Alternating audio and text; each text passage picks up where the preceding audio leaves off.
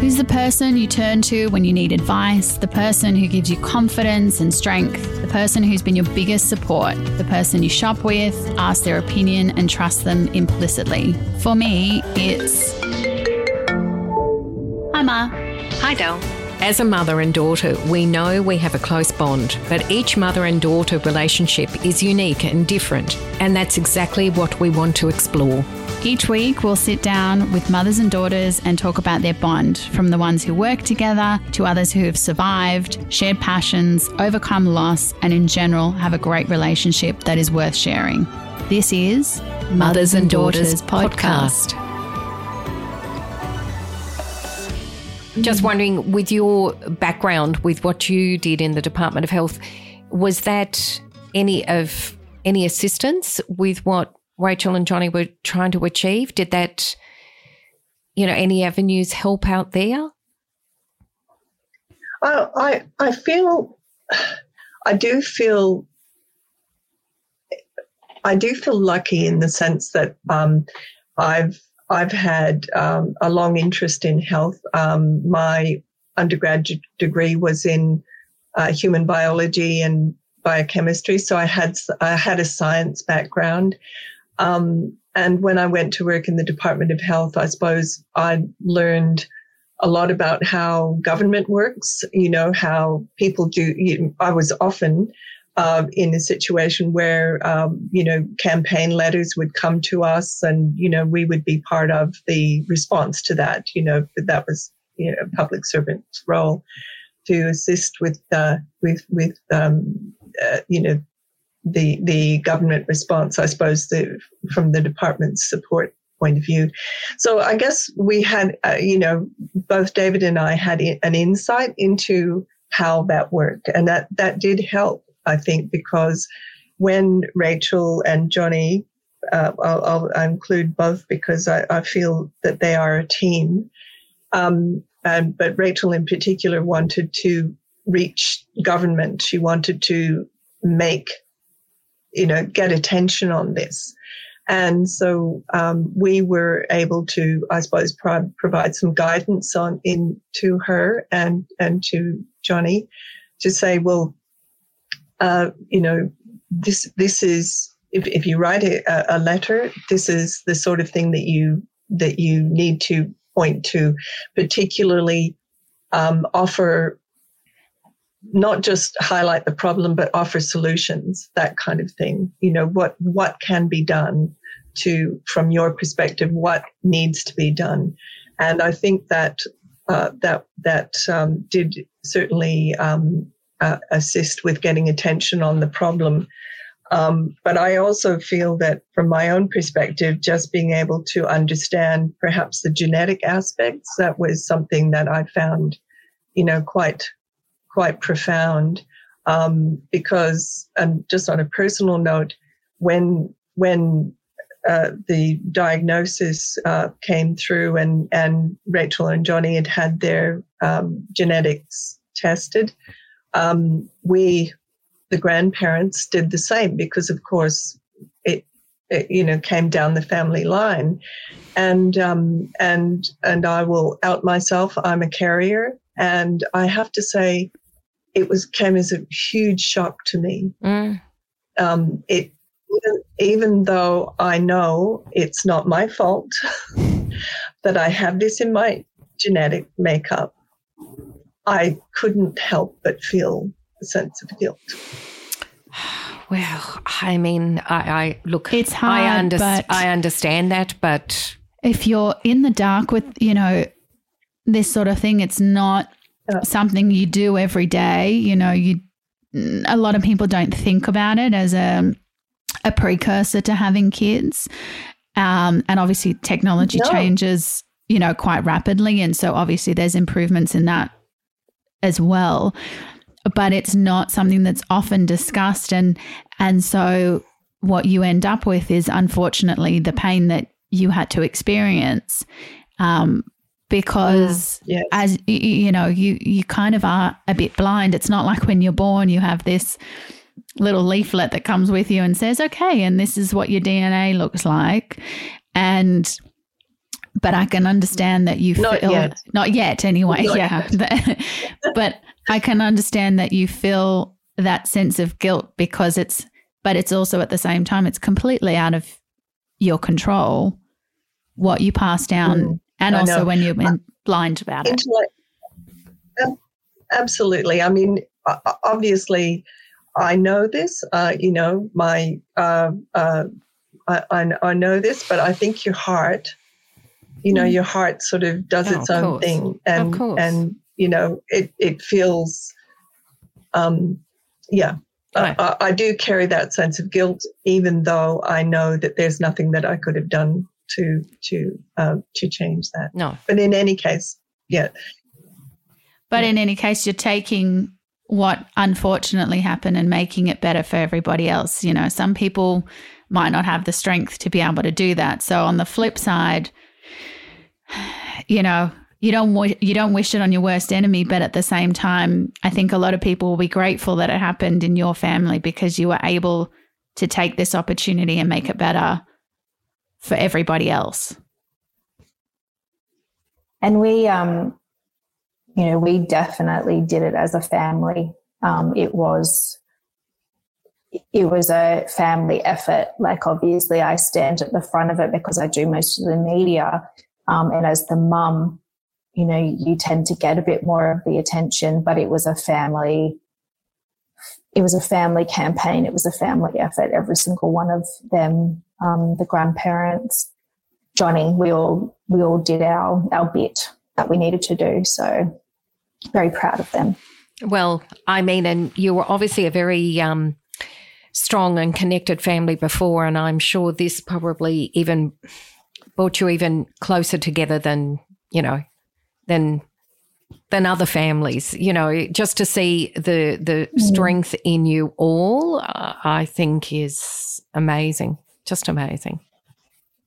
We took. We say that we've got. Sorry, Rachel. You. Oh, I was just going to say. No. I was just going to say it's. We talk about the many, many gifts that Mackenzie has given us. I can't even sort of count how many it is at this stage. They keep popping up, even 5 years later. But one of the gifts is that it really did create a really close bond between Johnny's family and my family. My parents and his parents go out for dinner all the time, and they don't tell us it's happening. They just do like a little selfie at the restaurant and send it through, which is really, really cute. So it's it's beautiful.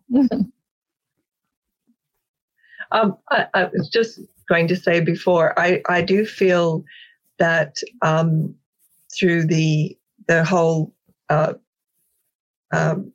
process of dealing with Mackenzie's diagnosis and then eventually what happened, that certainly tested us as a family, and also what came after, which was Rachel's, and Johnny's campaign.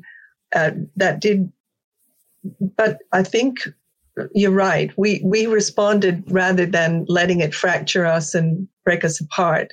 It just forged those bonds between us so much and made them so much stronger. Yeah. How did you overcome your grief? Do you think, knowing you were already sort of on Mackenzie's mission before her passing, that gave you the added strength to keep going? Yes, 100%. So there's, it's definitely not mine, but there's a description of grief on the internet that I read, which is initially when something happens that you're grieving, it's like you're stuck in the ocean in a storm and the waves are crashing over you and you cannot catch a breath and you're struggling, you're drowning and water's coming in. And then over time, there's a little bit of distance between the waves. And that's what it feels like now. It's that when the waves come, they're not as often, but they still completely floor you. So, there's no overcoming grief at all, but it was definitely a tool that I used, writing the book, campaigning for Mackenzie's mission, doing podcasts, reaching out to people, talking about her on my Instagram. Like every single part of that was very cathartic for me. It was a way for me to process.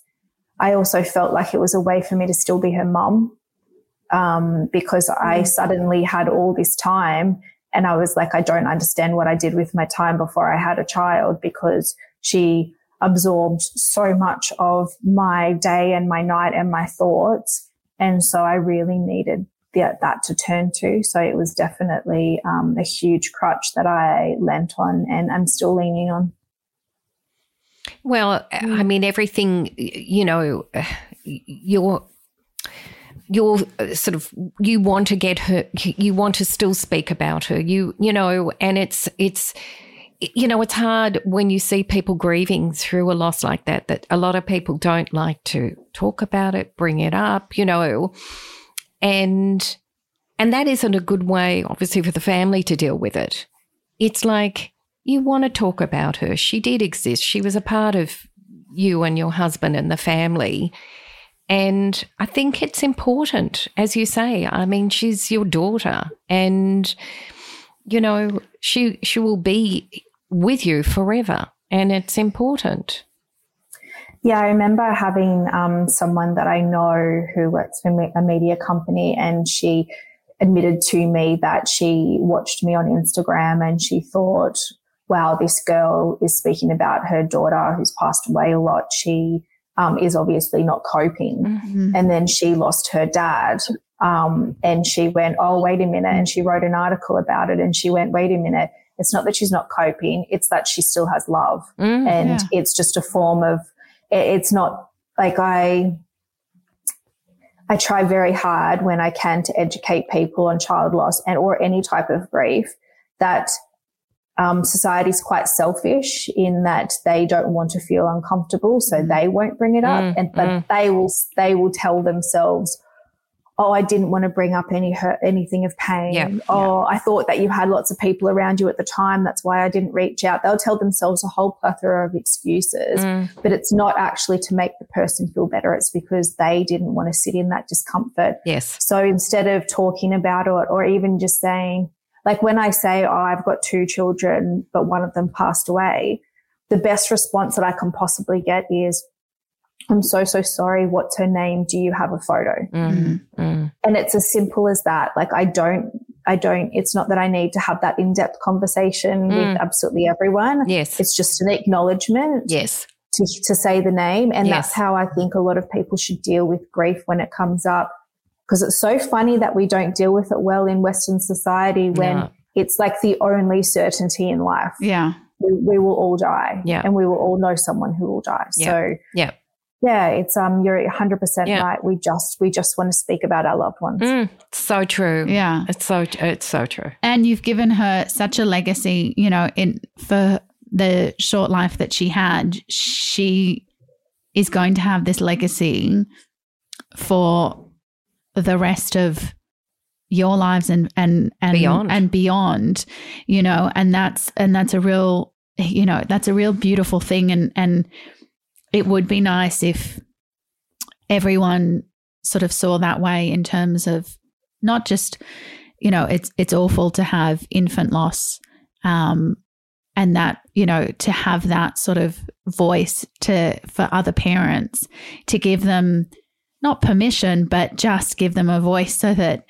the way that they want to speak about their child is completely justified, because they were in their lives for whatever length of time, and that doesn't go away just because they're not physically with you anymore. And it definitely needs to be more normalized. I feel a lot of guilt that I get the beautiful gift of my daughter having a legacy. I feel a lot of guilt when people know her name and they don't know the name of other friends that I have that have lost children as well. So I very much try as much as I can to say that Mackenzie's mission is an acknowledgement of all the children that should be here. Because, it is, I wish everyone got I get messages from people daily saying, I did the test, or I've had a baby through IVF after being diagnosed as high risk, or, and it brings me this huge joy. And I wish other people got that as well, because it's really an honour. And if I can ask to both of you, what have you learned about each other going through this? Going through this, I didn't realise how strong my mum is. I have, you go through that thing where you, when you're younger, they protect you, but then when you get to a certain age, you feel like you want to protect them. And I still feel that, but she's a hell of a lot stronger and, more resilient and capable of huge amounts of love. Yeah. And Wendy? Well, I think one thing I've learned is I think I had, developed a skepticism about what it was possible for one or two people to do. You see in sort of cases, or in the media, you see cases of people stepping up and making change, but it had never touched me before. I had never sort of seen that in my own life or seen it in a personal sense. So I just feel that this is just given me a renewed sense of the possibility, the classic power of one. That's an amazing sort of example, what we've seen just over the last little while. So despite not being in positions of power, it is possible for ordinary people to make such a difference. And that has, been hugely inspirational to me. But I think what I've learned is very similar to what Rachael said about me, which is that I've learned just how strong and resilient and, I use that terrible word, amazing, but it's true. They're far beyond what I ever imagined that Rachael is. And I feel that she is an inspiration. She's a woman who I've seen now that she is a woman with a sense of purpose and a determination that, even as her mother, is remarkable and impressive. So there you go, Ray. There you go. Oh, I like hearing these lovely things. It's beautiful. It's true.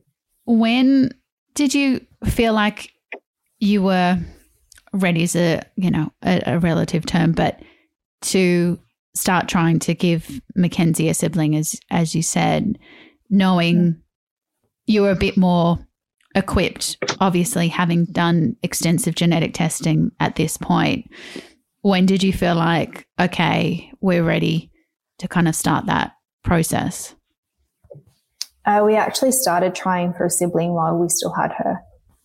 So we found out that for us, we could either try naturally, get pregnant, test the baby at either about 15 or 17 weeks, and then terminate for medical reasons if the baby was affected. And we were very much obviously trying not to do that because that sounded horrific, and not what anyone wants to do. The other option was IVF, and it would take about 3 months for them to develop the test based on our blood and Mackenzie's blood to create the genetic test. So we knew it would take 3 months. We very much hoped that we would be able to see her with her sibling. Hindsight is, a wonderful thing. But we the test actually, we got the call to say that the test was ready a month after Mackenzie passed away. I always go to say died, and I hate that word. So confronting.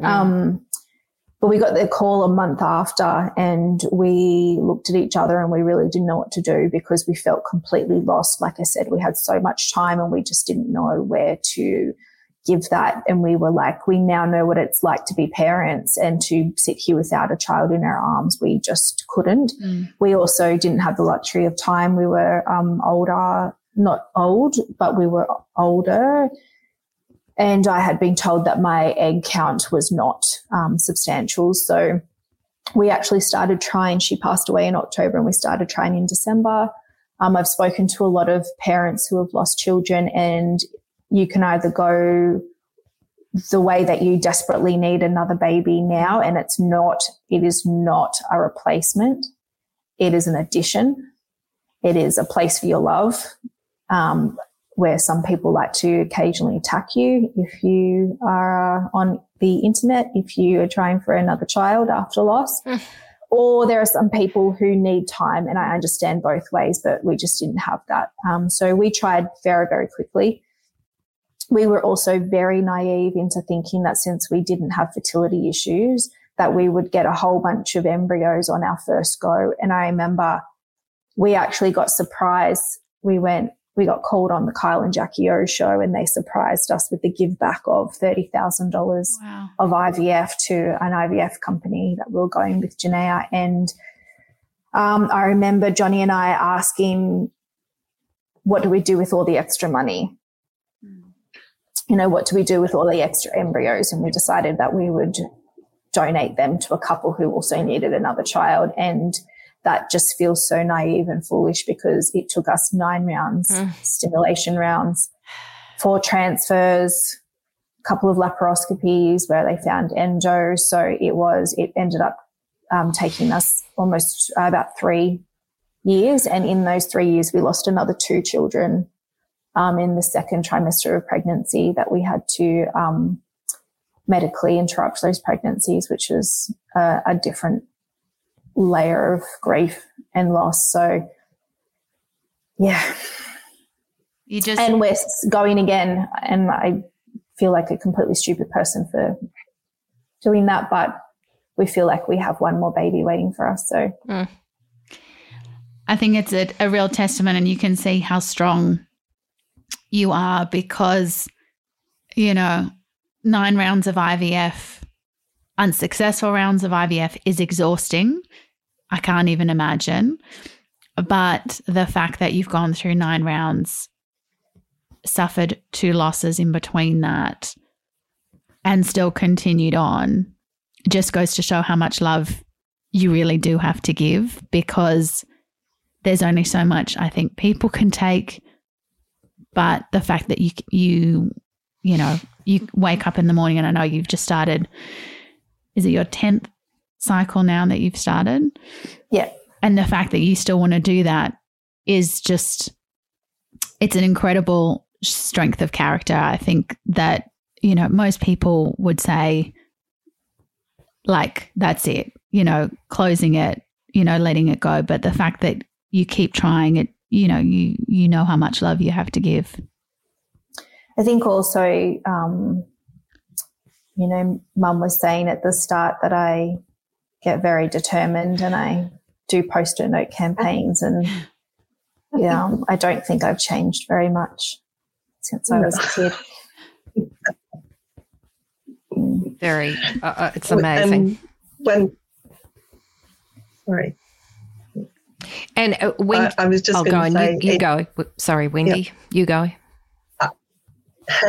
Just that before Rachael and Johnny started IVF, I'm probably like most people thought that, the science is probably so advanced that it won't take more than 1 or 2 rounds and it'll all be successful. And then it wasn't till we all looked into it and Rachael was telling me, more of the statistics, that I realized just how low the success rate is. the percentage is quite low, and it's so I think there is an unrealistic view of what IVF can do.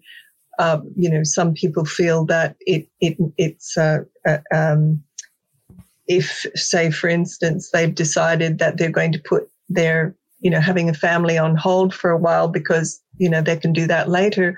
I think a lot of people have found themselves in a situation where, in fact, there is no miracle solution. And that's quite tragic, I think. Yes. I know it's improving all the time, but I think there's, for us at least, or for me, it was a reality check. And seeing what Rachael went through, what Rachael has gone through, is still going through with IVF. I mean, as her mother, it's another level of, distress at times. Yeah. How did you feel? Yeah, it's hard to say. Oh, I can't even. I mean, how did you feel, obviously, during your pregnancy with Isaac? Do you feel like you enjoyed any part of it, or did you feel like you were constantly panicking because of the history you'd gone through? A little bit of both. So we didn't know for sure that we were going to be able to keep Zach until 20 weeks pregnant.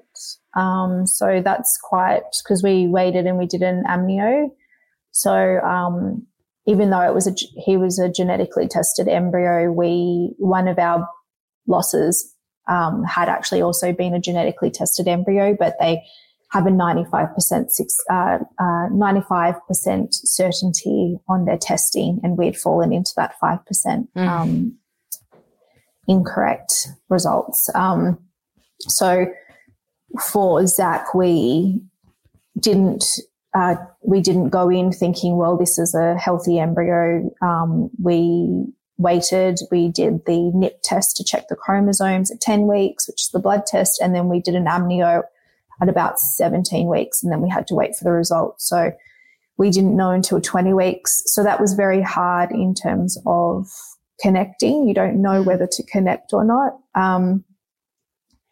In saying that, I love being pregnant. I love it. It was a harder pregnancy with Zach than it was with Mackenzie.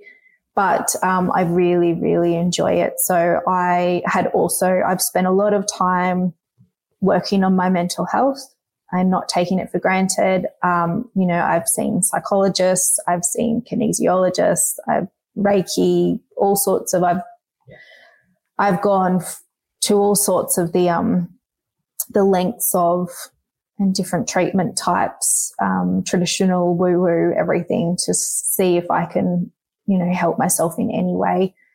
I'm also on medication, and I have been since she was diagnosed, and I'm very open about it because I think it's really important to be, and there's no stigma about needing a crutch when you need it. And so with all of that work, I was able to enjoy my pregnancy with Zach, especially after the 20 weeks.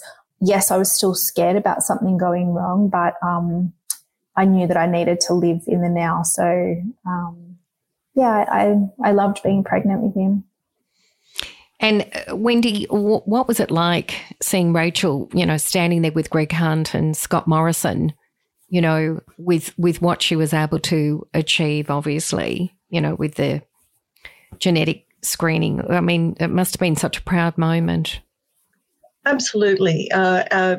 Very proud and sort of a little level of disbelief almost that we're here. This is actually happening. This is incredible.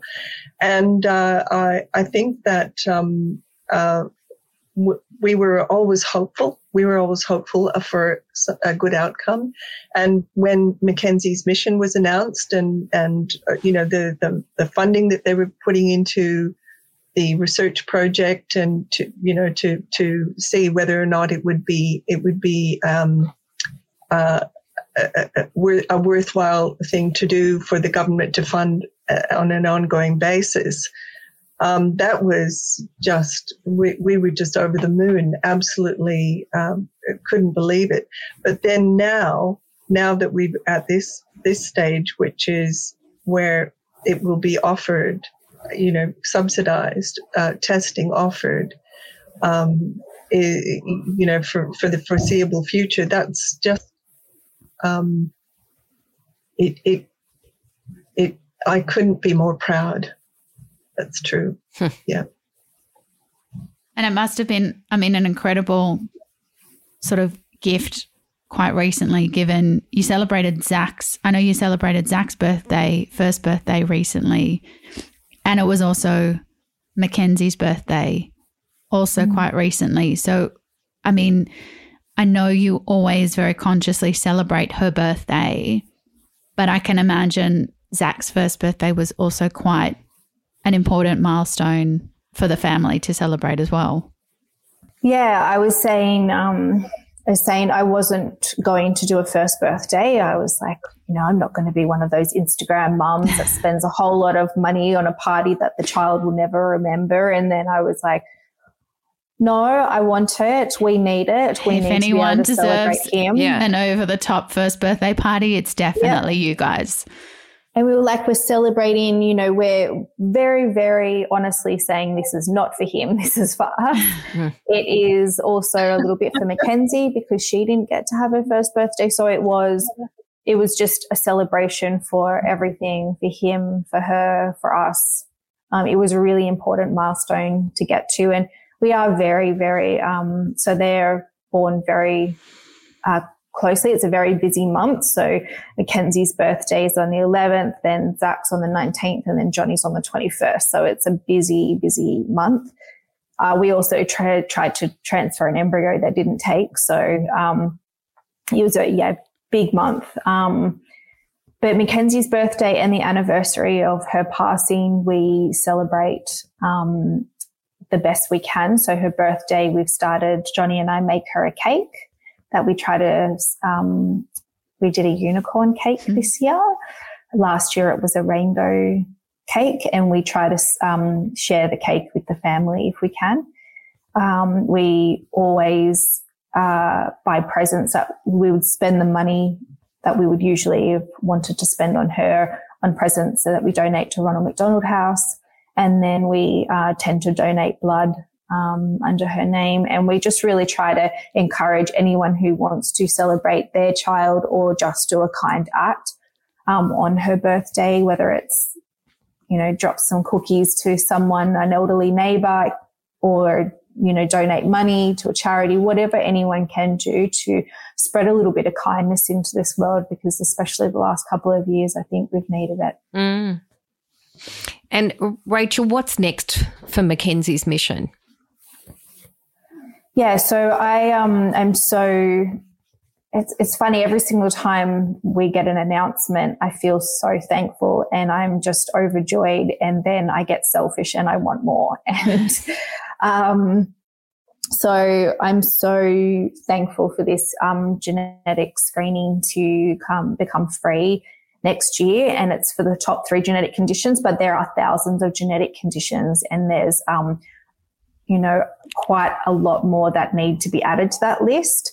I feel it's going to take a little bit of time because to set up the labs and the genetic counselors, the infrastructure that goes into it. So I would like to start seeing more conditions placed on that genetic condition. I would really love to see the NIP test. So that's the chromosome test, which is a separate, different test. I'd like to see that subsidized by the government. And I'd also really like to see and campaigning for a reduction in the cost of IVF, because previously we had to go through private clinics because of the genetic factor. We are not able to go to bulk billing clinics, and to be told you have a risk of having a genetic condition, your baby having a genetic condition, there needs to be answers and solutions to what you can do. So the government did announce Mackenzie's Gift, which is actually a subsidy. This was announced a couple of months ago. So a subsidy on the genetic testing of those embryos, but IVF is still very expensive. So there's a few things that I'd like to see happen and keep campaigning for, as well as education around IVF, like what Mum was saying, education around child loss and grief. So, yeah, there's a lot to do. Just a few. It's a nice wish list. I wouldn't call it a selfish one by any stretch of the imagination. Thank you. It's you sit in those IVF clinics and you see the amount of people that walk in every single day, and you think, wow, this is just one day, one clinic in one city. How can this be? How can we make this easier? Yeah, it is. I mean, you know, 1 in 6 to think 1 in 6 couples, you know, if you just think about your friend group in general, it's a lot of people to, you know, experience this kind of challenge. And then on top of that, to have potentially genetic issues that you have to address on top of that. I mean, it's an incredible undertaking to becoming a parent. You know, you don't always think, okay, it's going to take all these steps to eventually become a parent. And there's just so much that we are completely unaware of. And I think the fact that you want to push forward for also more education really will make a big difference in a lot of couples' lives, because they just wouldn't be aware of it. No, like I'm currently actually showing my 10th round of IVF in real time on my Instagram. Because after a while, it got really exhausting hiding it from people, because it is a full-time job that you have on side of your other commitments. And I don't think people realize that it is like emotionally, physically, mentally draining. It seeps into every facet of your life, even your weekend plans, going out to baby showers or parks and seeing kids. Like, it seeps into every aspect. It changes relationships, especially when you're in the depths of it and you're comparing and you're jealous. And then financially it hits you, and then you're struggling financially and you can't afford to buy a house and you can't afford to buy this and you're falling behind everyone else. It is huge. It's huge. Well, I think you are an incredible person. I mean, I think Australia is very lucky to have somebody like you, you know, there forging such paths for everybody, you know, not just being selfish for yourself. You're doing this for so many other people out there. Yeah. As Wendy said, you are a very impressive young woman. As I said, thank you. I don't feel it, but thank you. Well, you are. We can say that. Yeah, yes, that's right. It's all right. We can say that. Yes. Most people who admit it usually don't do as much as you would selflessly for other people. It's usually that's what happens. We have taken quite a bit of your time, but we do want to do our quick lightning round all about us section. So one word to describe your relationship when Rachael was a teenager. Oh my goodness, one word. They said lightning round, Mum. Well, lightning, sorry. Okay. Lightning is challenging. Okay. So the one word now to describe your relationship in adulthood. For me? Yes. Strong. Okay. Strong. Would you say the same, Rachael? Yeah. We it's hard because it's challenging, strong, beautiful throughout our whole lives. Warm. Mm. Yeah. What characteristics do you think Rachael has from you, Wendy? And then we'll ask Rachael the same. Okay. Well, as I mentioned before, Rachael is a very determined person, and I feel that I am too. I think she's if that can be inherited, I think she's inherited that. I think a clear sense of right and wrong, and of a sense of, what should be, as opposed to what is. Being a perfectionist, I'm plagued with that, but it's also a good thing if you can use it in the right way. I will say, I think she gets, although I think I am a courageous person, I think she gets her fearlessness from her dad. And I hopefully, her intelligence from both of us. Not to mention a capacity for love.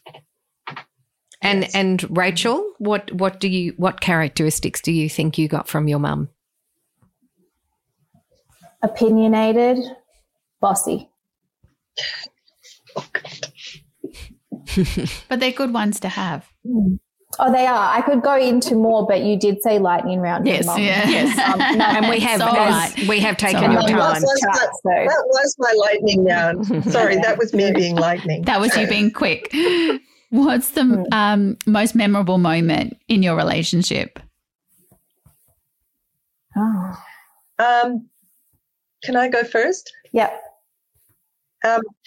So I think I will say, I mentioned to you before the episode about the ear piercing, so I won't go back into that.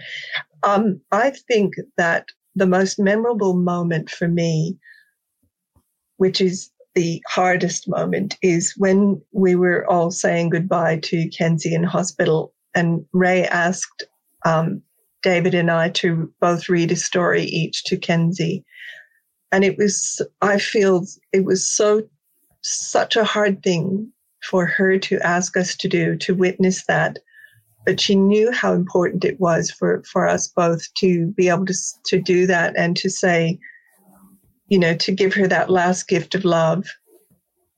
And it was such a beautiful memory of our last moments with Kenzie. So I feel that it was memorable because Rachael was so generous in saying, I want you to do this.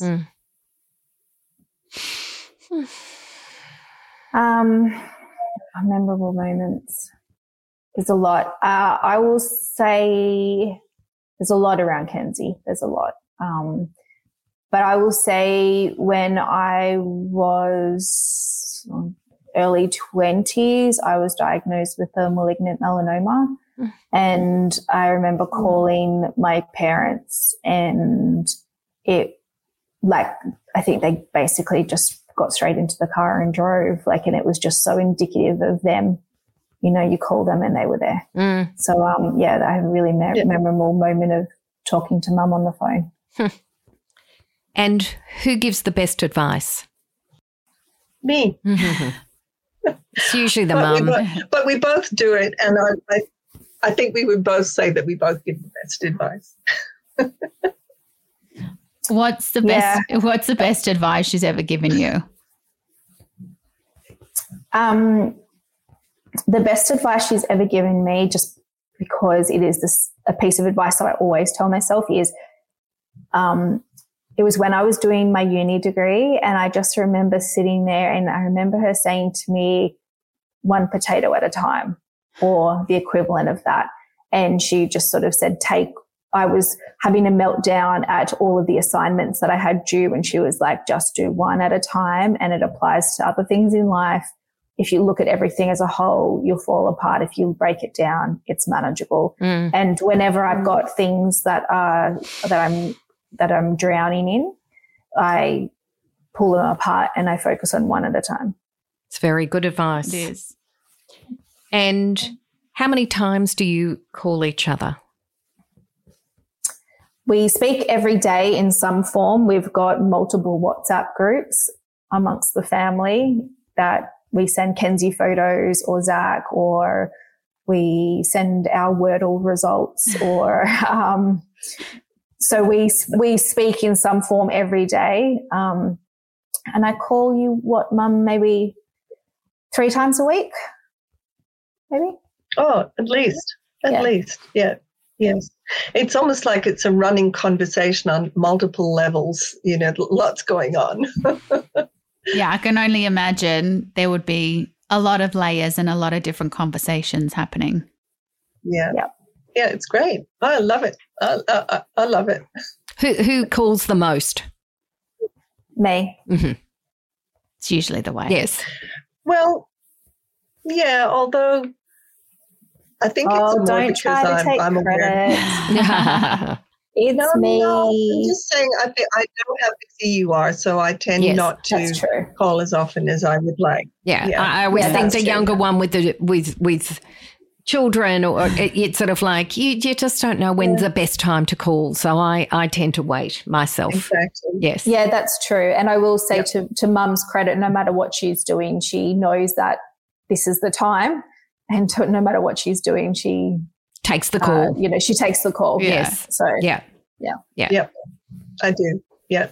And as Rachael said, we message each other a lot, even if it's just, really just a brief little message.